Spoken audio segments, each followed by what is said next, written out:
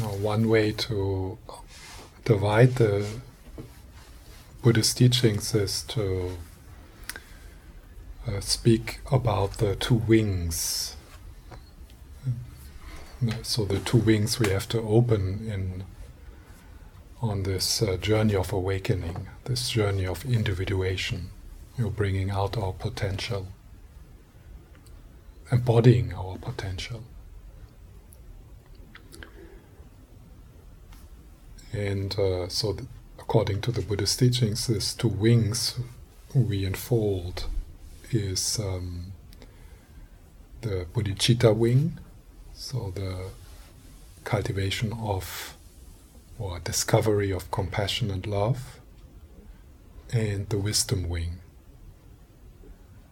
which is seeing yourself and others and everything else in the way it exists.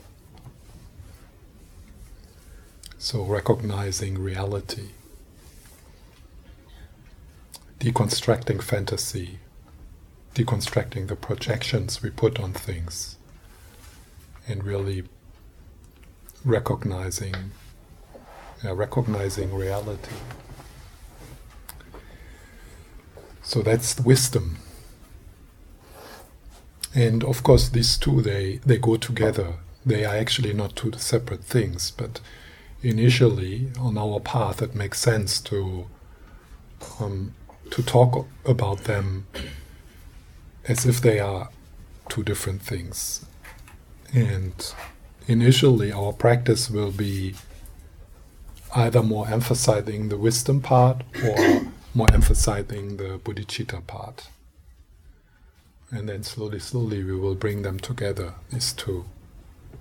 And we will experience how they are talking about the same thing.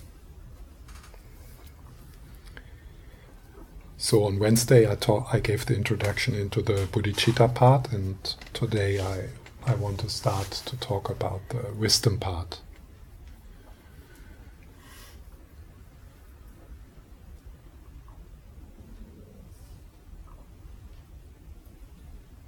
So I will first say a few words on where these teachings come from.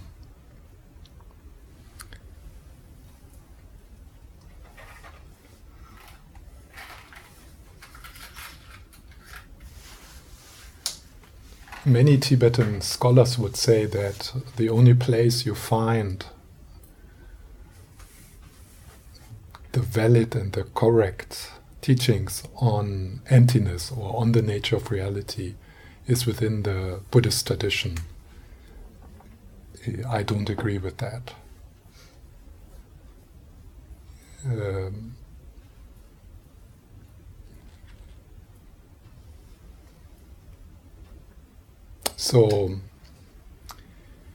But nevertheless, kind of the flavor and the quotes I will use and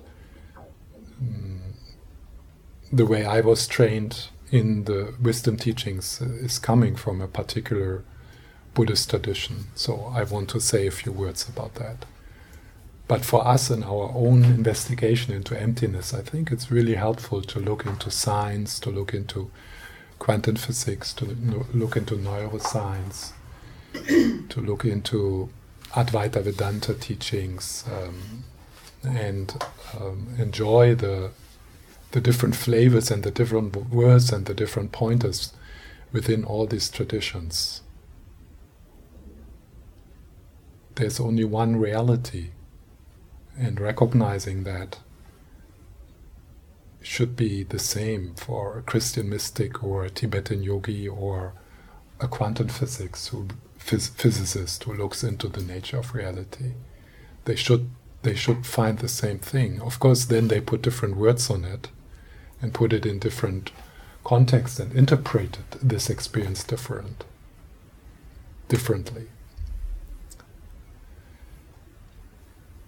So these teachings now, which we will look at, they come from the Buddha, and of course one could go further than that. But let's start with the Buddha. And there's a way to divide the teachings of the Buddha into what is called the three turnings of the wheel. And in the second turning of the wheel, in a place called Vulture's Peak, the Buddha revealed these teachings on emptiness, on the nature of reality. And then they were kind of hidden for a few centuries. And the myth says that they were hidden and protected by the Nagas, which are like dragon-like beings. So it's like in the Lord of the Ring, in the Hobbit, this big dragon which is guarding the treasure. And here the treasure was teachings on emptiness, which were written down in the Prajnaparamita Sutras. Prajnaparamita means perfection of wisdom. And then it was Nagarjuna who, somewhere between the 2nd and 6th century, discovered this. He actually went underground. In Nepal there is a place a pilgrimage place where you can go, where there's still the gate where he went down. And it's guarded by a family since centuries. And then Nagarjuna revealed these teachings, and then there were students and masters in the Indian tradition who wrote commentaries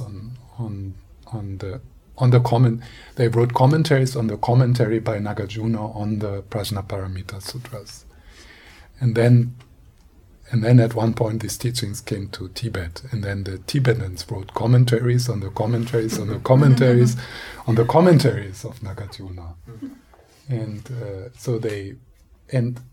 that's what, in the Tibetan tradition, that's what the intellectual energy of this whole tribe, this whole country went into investigating this.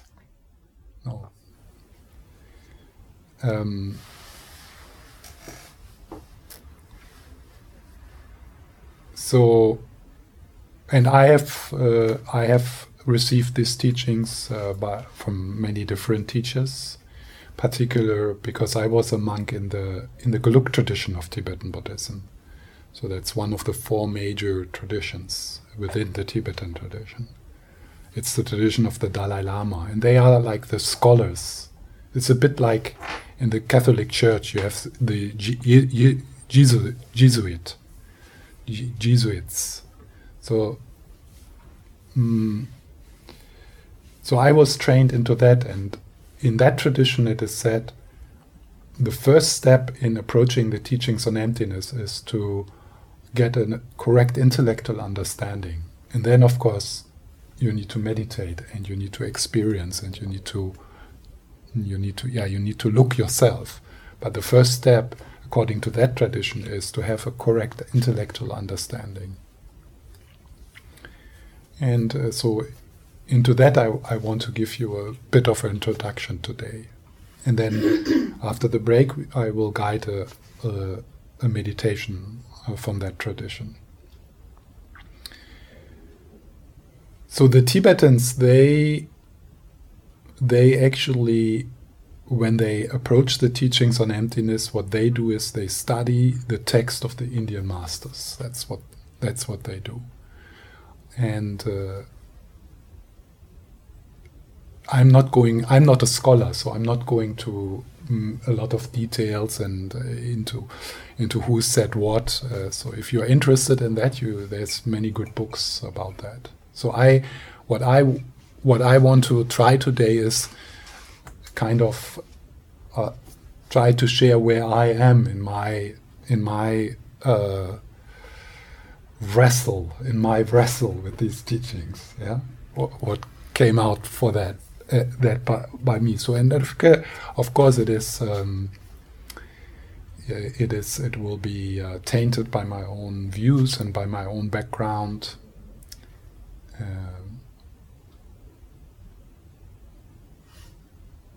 So that's how it is. anyway, in your own journey, will be just one puzzle. So it's not that important what I say. I can make mistakes because, it's not like you listen and then you think, this is how it is, and it's not like that. So you will receive different teachings and you will make your own exploration.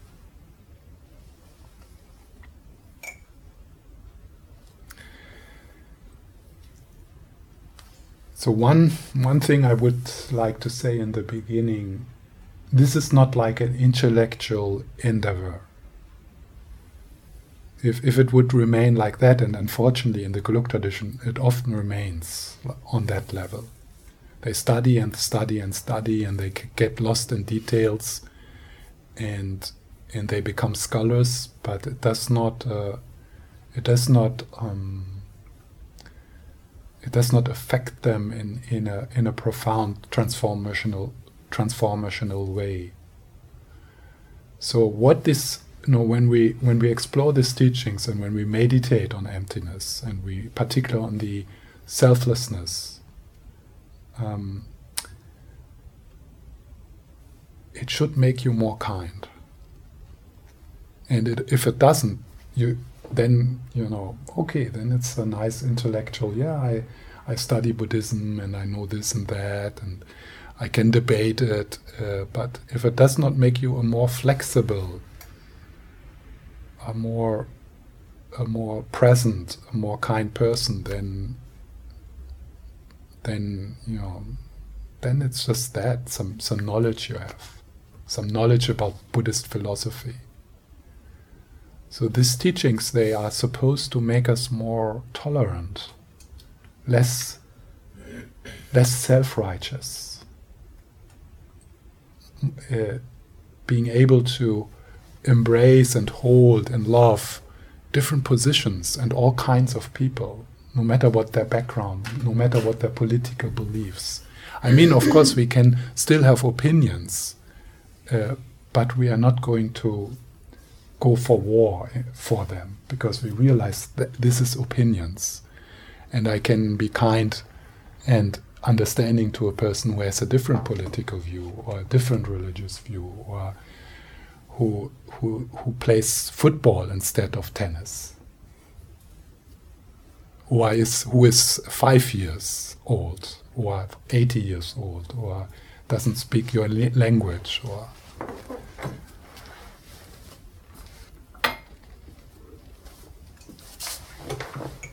and so that's one thing. And the other is these teachings, when you apply them, when you think about them, and when you meditate them, they should bring you some relief. It should be like in the struggle you have in your life just now. For example, anxiety. I mean, we all suffer from anxiety. So reflecting on emptiness and meditating on emptiness should bring you some relief. Because you start to see, wow, this is made up. The whole thing is made up. Oh God. Not only my problem is made up, also the person who has that problem is made up.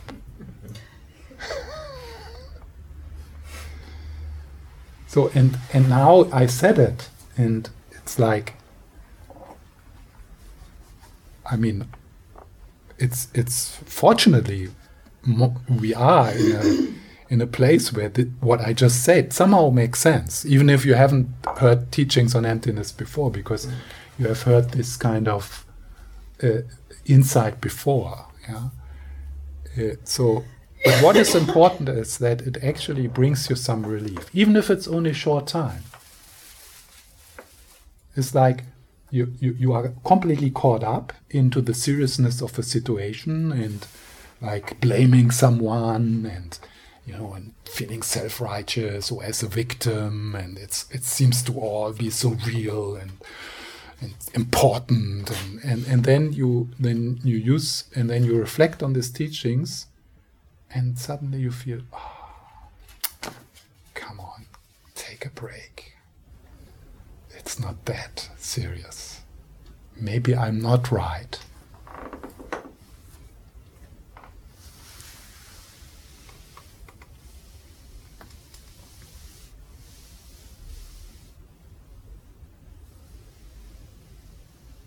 And then, of course, we get entangled again. We get fused again with the stories, and we take our opinions as what it is, our perspective, and we forget that it is our perspective.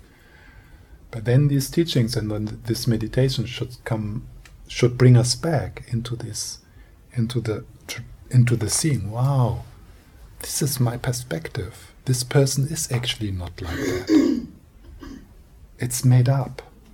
It's a projection.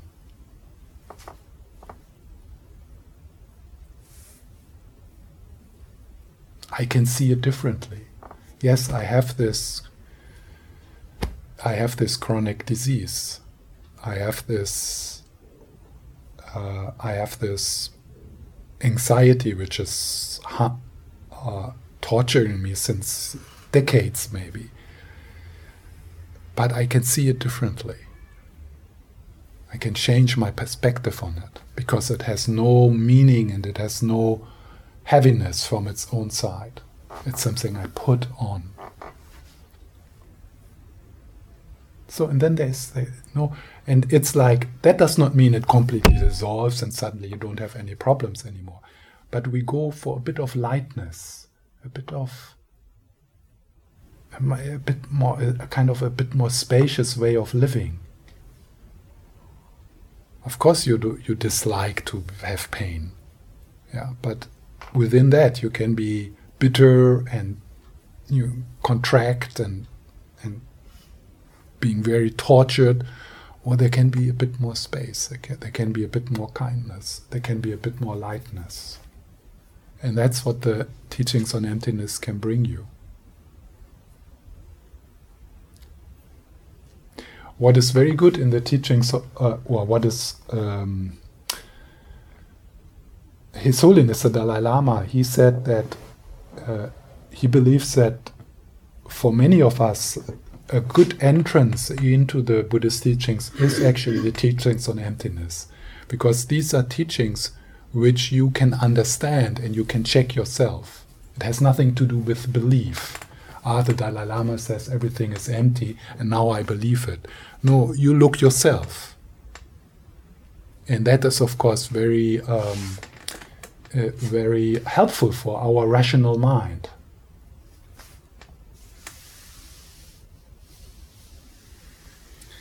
In the Tibetan tradition, there is a kind of, sometimes you meet that, it's a kind of view that it is incredibly difficult and that you need to study for 20 years and learn Tibetan, and I'm not sure why that is, because I find them pretty straightforward, these teachings. I don't think they take a PhD to understand. I mean, of course, I have not the capacity to follow all these logical debates in the philosophical schools, but I wonder if I need to.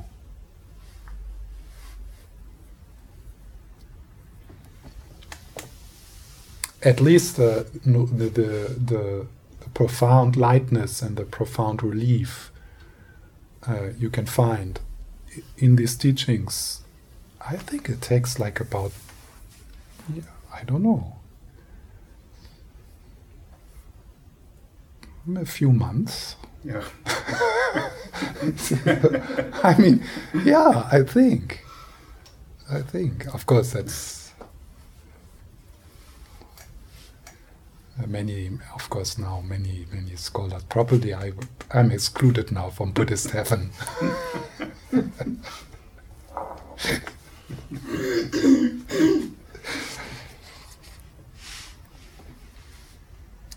So, but maybe it's helpful initially from the beginning to feel, yeah, actually, this is something I can understand. It's not. And I think we can understand these teachings. So I will this time. Usually I speak quite free, but this time I want to use some pointers and some quotes from the tradition. So let's start.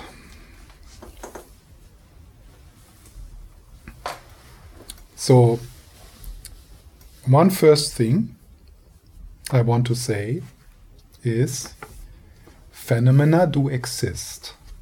So this moment exists. Yeah, I exist, and you exist, and your feeling exists. Yeah, so let's start on a safe kind of a safe place.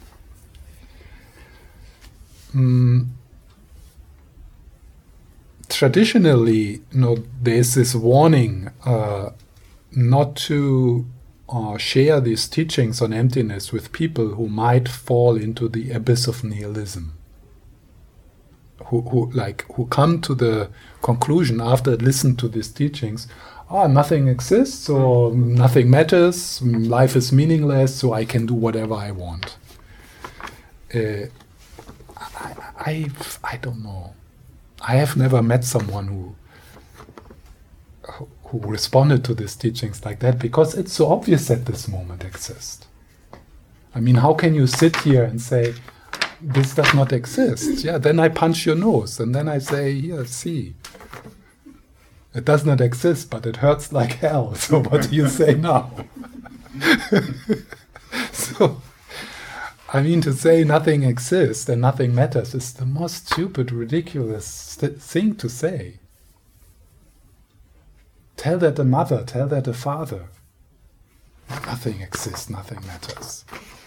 I mean, they know. They know that it matters. They know that the children exist and that it matters. So I don't feel these teachings should be kind of kept secret out of fear that people fall into the abyss of nihilism.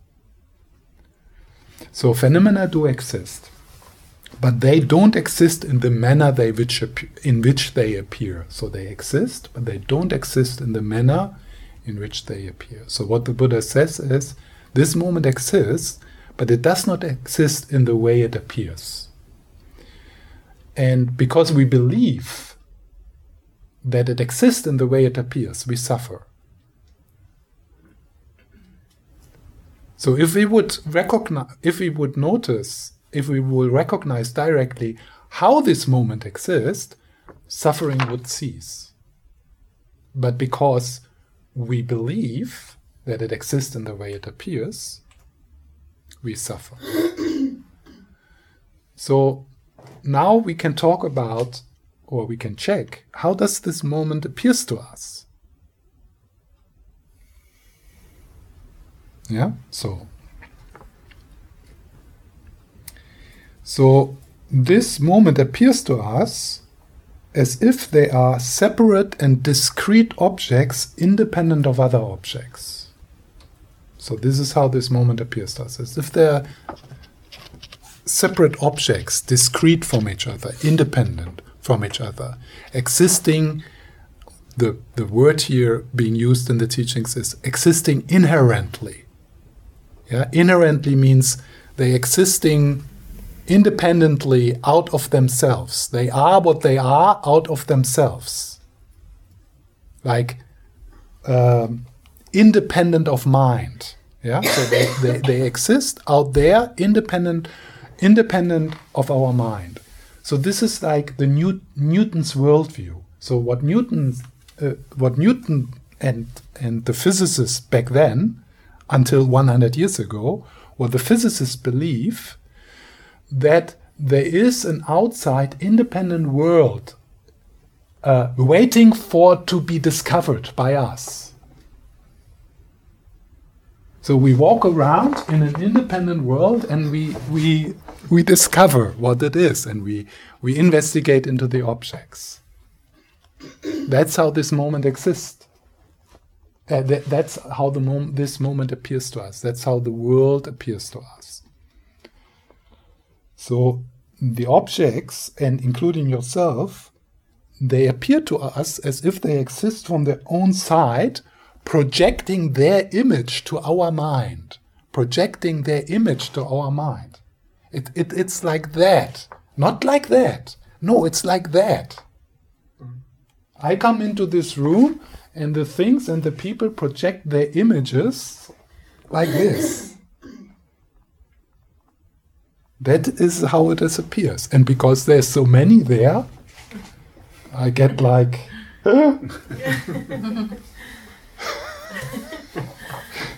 Particularly if there's only one piece of cake on the table. So they appear to us as if they exist in...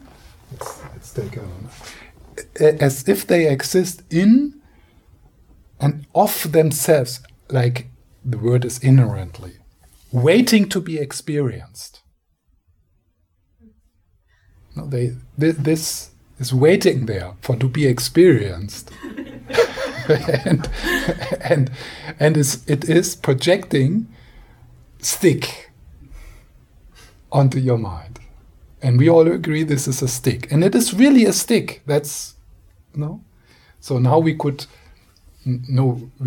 tell more stories about this stick, like that it is incredible holy, and only the teacher can can hold it in his hand. And it has to be always put in this way. Never put it like this. And then after 10 years of studies, you are invited to touch it. And so we could start today the Holy Stick sect. Yeah. So we could put more and more stories, and then slowly it would appear like that for us. And then if someone, and I would put it here, and someone who does not know and who takes it, then you would, don't do that. You go to hell. Mm-hmm. Yeah. Then we are fundamentalists.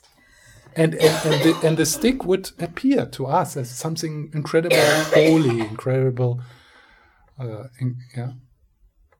And you know, it does not exist like that.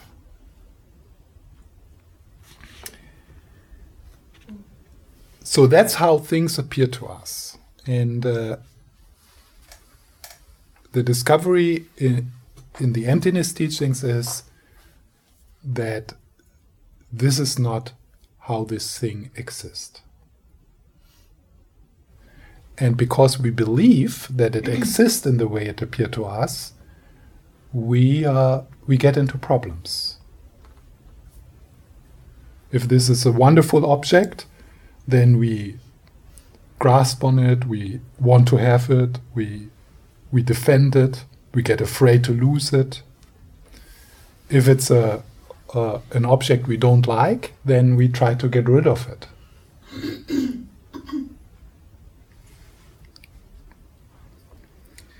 So, right from the first moment of sense perception, the object appears in a status which it doesn't have. Right in the first moment. So the thing appears, and there's a tiny moment of direct perception, but it's so quick that we are not aware of it. So it appears, and immediately there is, I don't like this, I like it. So it has immediately, from the first moment, it has some meaning, which appears to us as if it's in the object.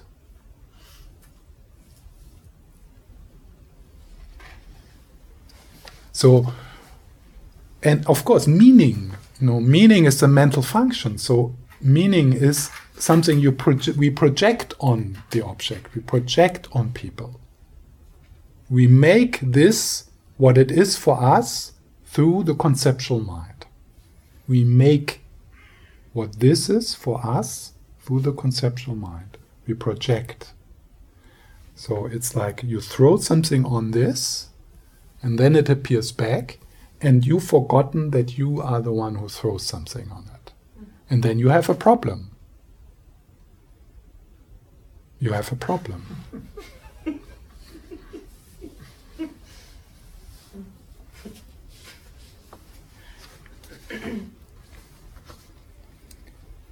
So we hold this appearance to be true.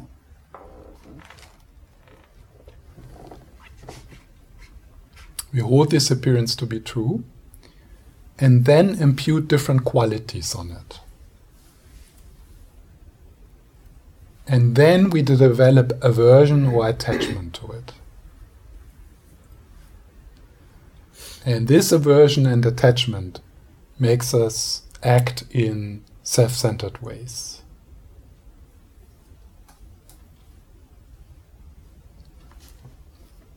So we could become violent.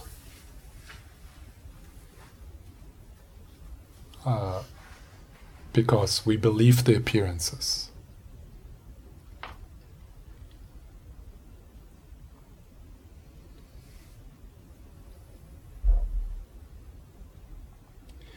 So this first step to reflect on what it is actually what is being negated or refuted in the teachings on emptiness. This is a very important point. So one of the first important step is to realize, how is it actually that things appear to me, particularly myself? How is it actually? What is happening, for example, when I become defensive?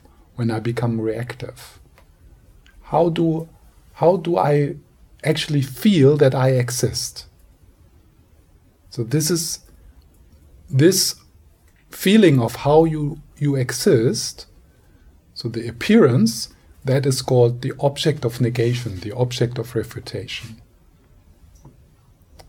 And in the meditation on selflessness, starting with yourself, this is an important step to get a sense of. When I am reactive, when I defend myself, what is it what I defend there? How does it feel? Where is that? So you look for that which is being negated, that which is being refuted, or that which does not exist, that which is merely made up. So after the break, I will guide you into a meditation where the first step is exactly that. And the way it's being done is that I will invite you into to imagine or to remember a situation where you were reactive. And probably you don't need to go far away. I mean, it was maybe on the way here where it was particularly strong. I mean, the sense of separateness of I is also here now. Like, you have a sense of that somehow you are sitting somewhere, maybe behind your eyes or within your body, and you look out upon a world which is separate out there. Yeah, so there is a sense of that kind of, yeah, I'm here and I'm looking out into a world which exists independently out there. But it's not so strong. Yeah, it's not so strong. So in order to get a better sense of what is being meant with the object of refutation, we will remember moments where, for example, where we are criticized. You know, where there's a feeling of, wow, how dare you to say this to me? Me! Yeah, so this me, how dare you, like really the separate you, how dare you to say this to me? So what is it what I'm referring to when I say me?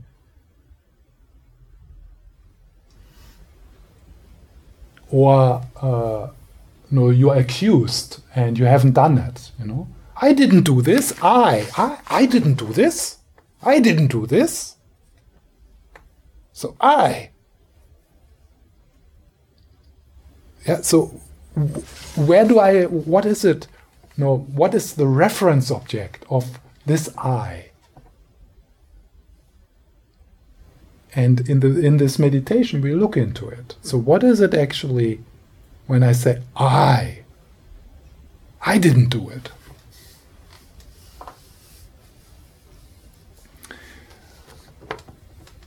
it's also part of that reflection could be there is a sense in us. For example, we say we are able to say, "Wow, I wish I would have a more younger body.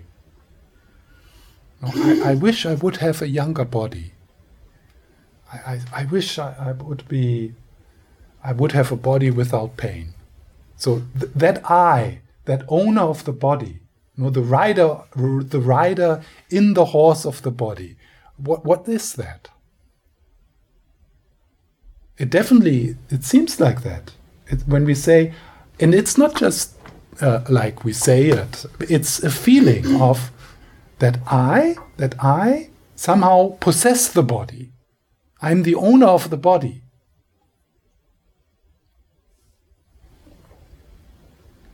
So that I.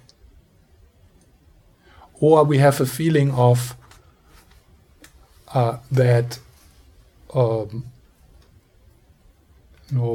the person 10 years ago who went through this crisis, the I, is the same person sitting here. So there is a feeling of that an I, a solid independent I, is jumping from one moment to the next. Like, I got up in the morning, I went here, I sat on the chair.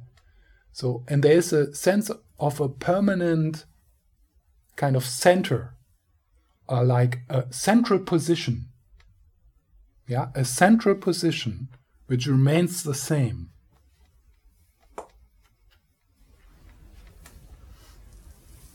And so this kind of central position, which springs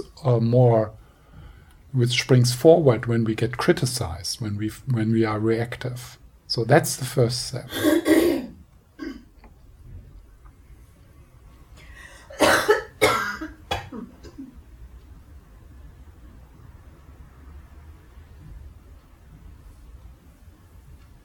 And then, in the second part of the meditation, we will look for that I. We will look for that me.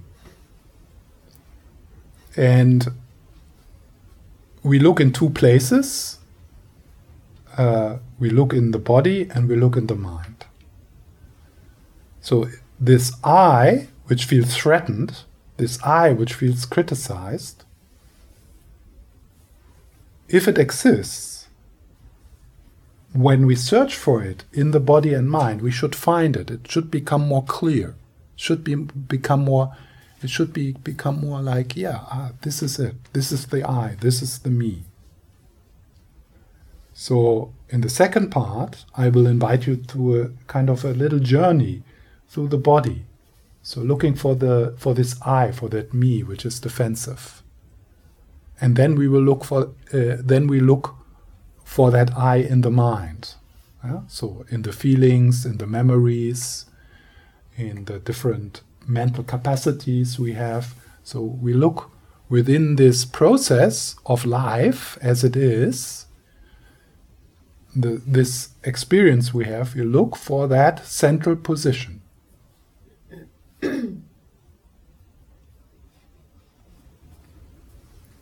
And it is important to do these steps and actually look for that central position. Of course, we already kind of intellectually know I'm not going to find anything, because there is no central position here, except the one you make up. But it's important to go through these steps so that when after the search you don't find that central position, there is a moment of, wow, it's made up. What I'm defending here is something I make up. What I want to make happy here is something I can't find. I worry about something. I try to defend something, which when I'm looking for it, I can't find. So this is important that we go through this kind of reflection again and again to really undermine that identification with a central position which we then protect, which we worry about, which we defend.